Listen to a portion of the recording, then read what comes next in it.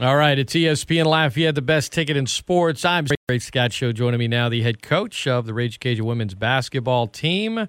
They are 6-1. He's got a little time between games due to finals. I know they've been holding practice in the meantime. Coach Garry Brodhead joins us now. Good morning, Coach. How are you? Good morning. Good. Doing good. How about you? I'm doing great, Coach. I guess I got to ask you a non-basketball question to start. Are you related to Michael Desormeaux? Because I know you claim to somehow, 4 degrees of Broadhead separation be related to most folks around these parts.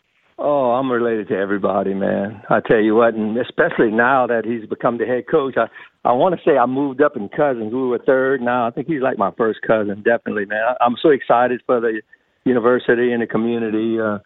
Great leader, man. So we're excited, really excited to see him take over. Let's talk about your team, Coach. He won by 49, biggest margin of victory in the history of the Cajundome.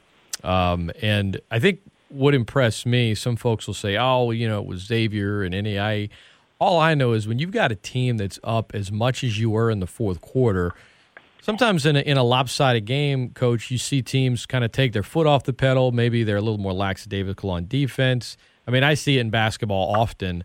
There was nothing lackadaisical. The defense was there. I think you guys, they didn't get a single field goal in the fourth quarter. It seemed like from start to finish, your defense was locked in as if the score was just 0-0.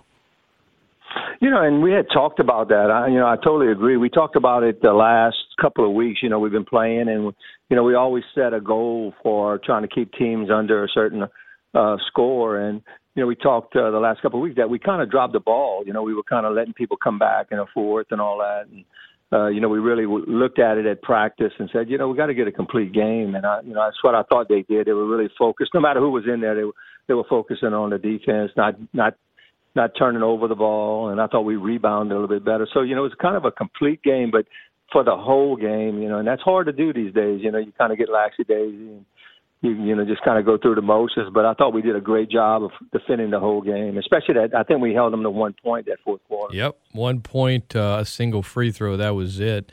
Everybody was playing. When you have a game like that, Coach, how much can you learn about your team? When a lot of that question gets asked a lot when you're on the wrong side of a loss that might be by a lot.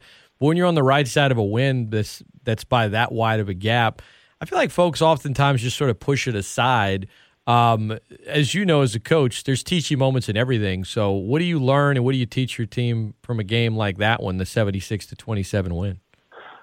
Well, it's to stay focused for the whole 40 minutes. It's a lot harder to do than it looks. And I think the consistency that we had that game was something that we were looking for throughout the the early season. How consistent can we become, and I thought that was the big thing. We had a game plan and we stuck to it the whole 40 minutes. And, it comes down to focusing and, having the right lineups at the right time. And, I thought that's kind of one of the things that we learned where as coaches, we learned, the lineups were a little bit more productive in certain ways and not at certain times. And, we'll continue to learn. The kids learn that, the defense is what's going to help us win.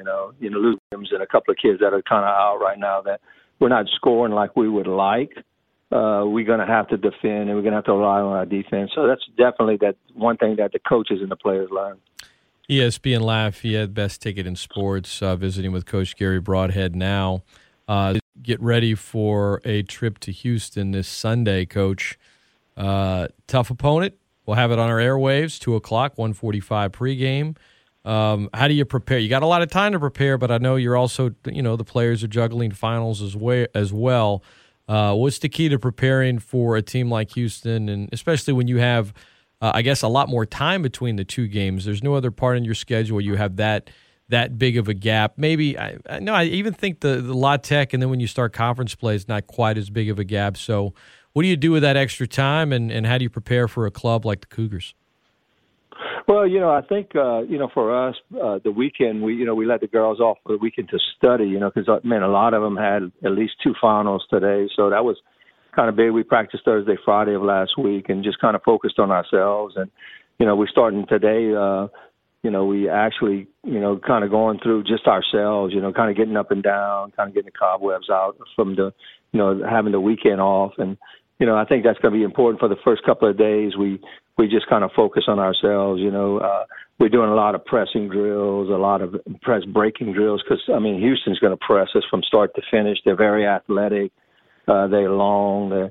They pose some problems on the offensive and defensive side with their athleticism. And so we're kind of working on that. They're a similar team to us. They're going to be dribble penetrate, and then they'll kick. And so you'll have to guard, different ways. And, we'll start preparing that on Wednesday. On Wednesday is going to be the day that we start to kind of look at what Houston does and what we're going to need to do to be able to defend them and also to handle their press. And, it's going to be a very, very fast game.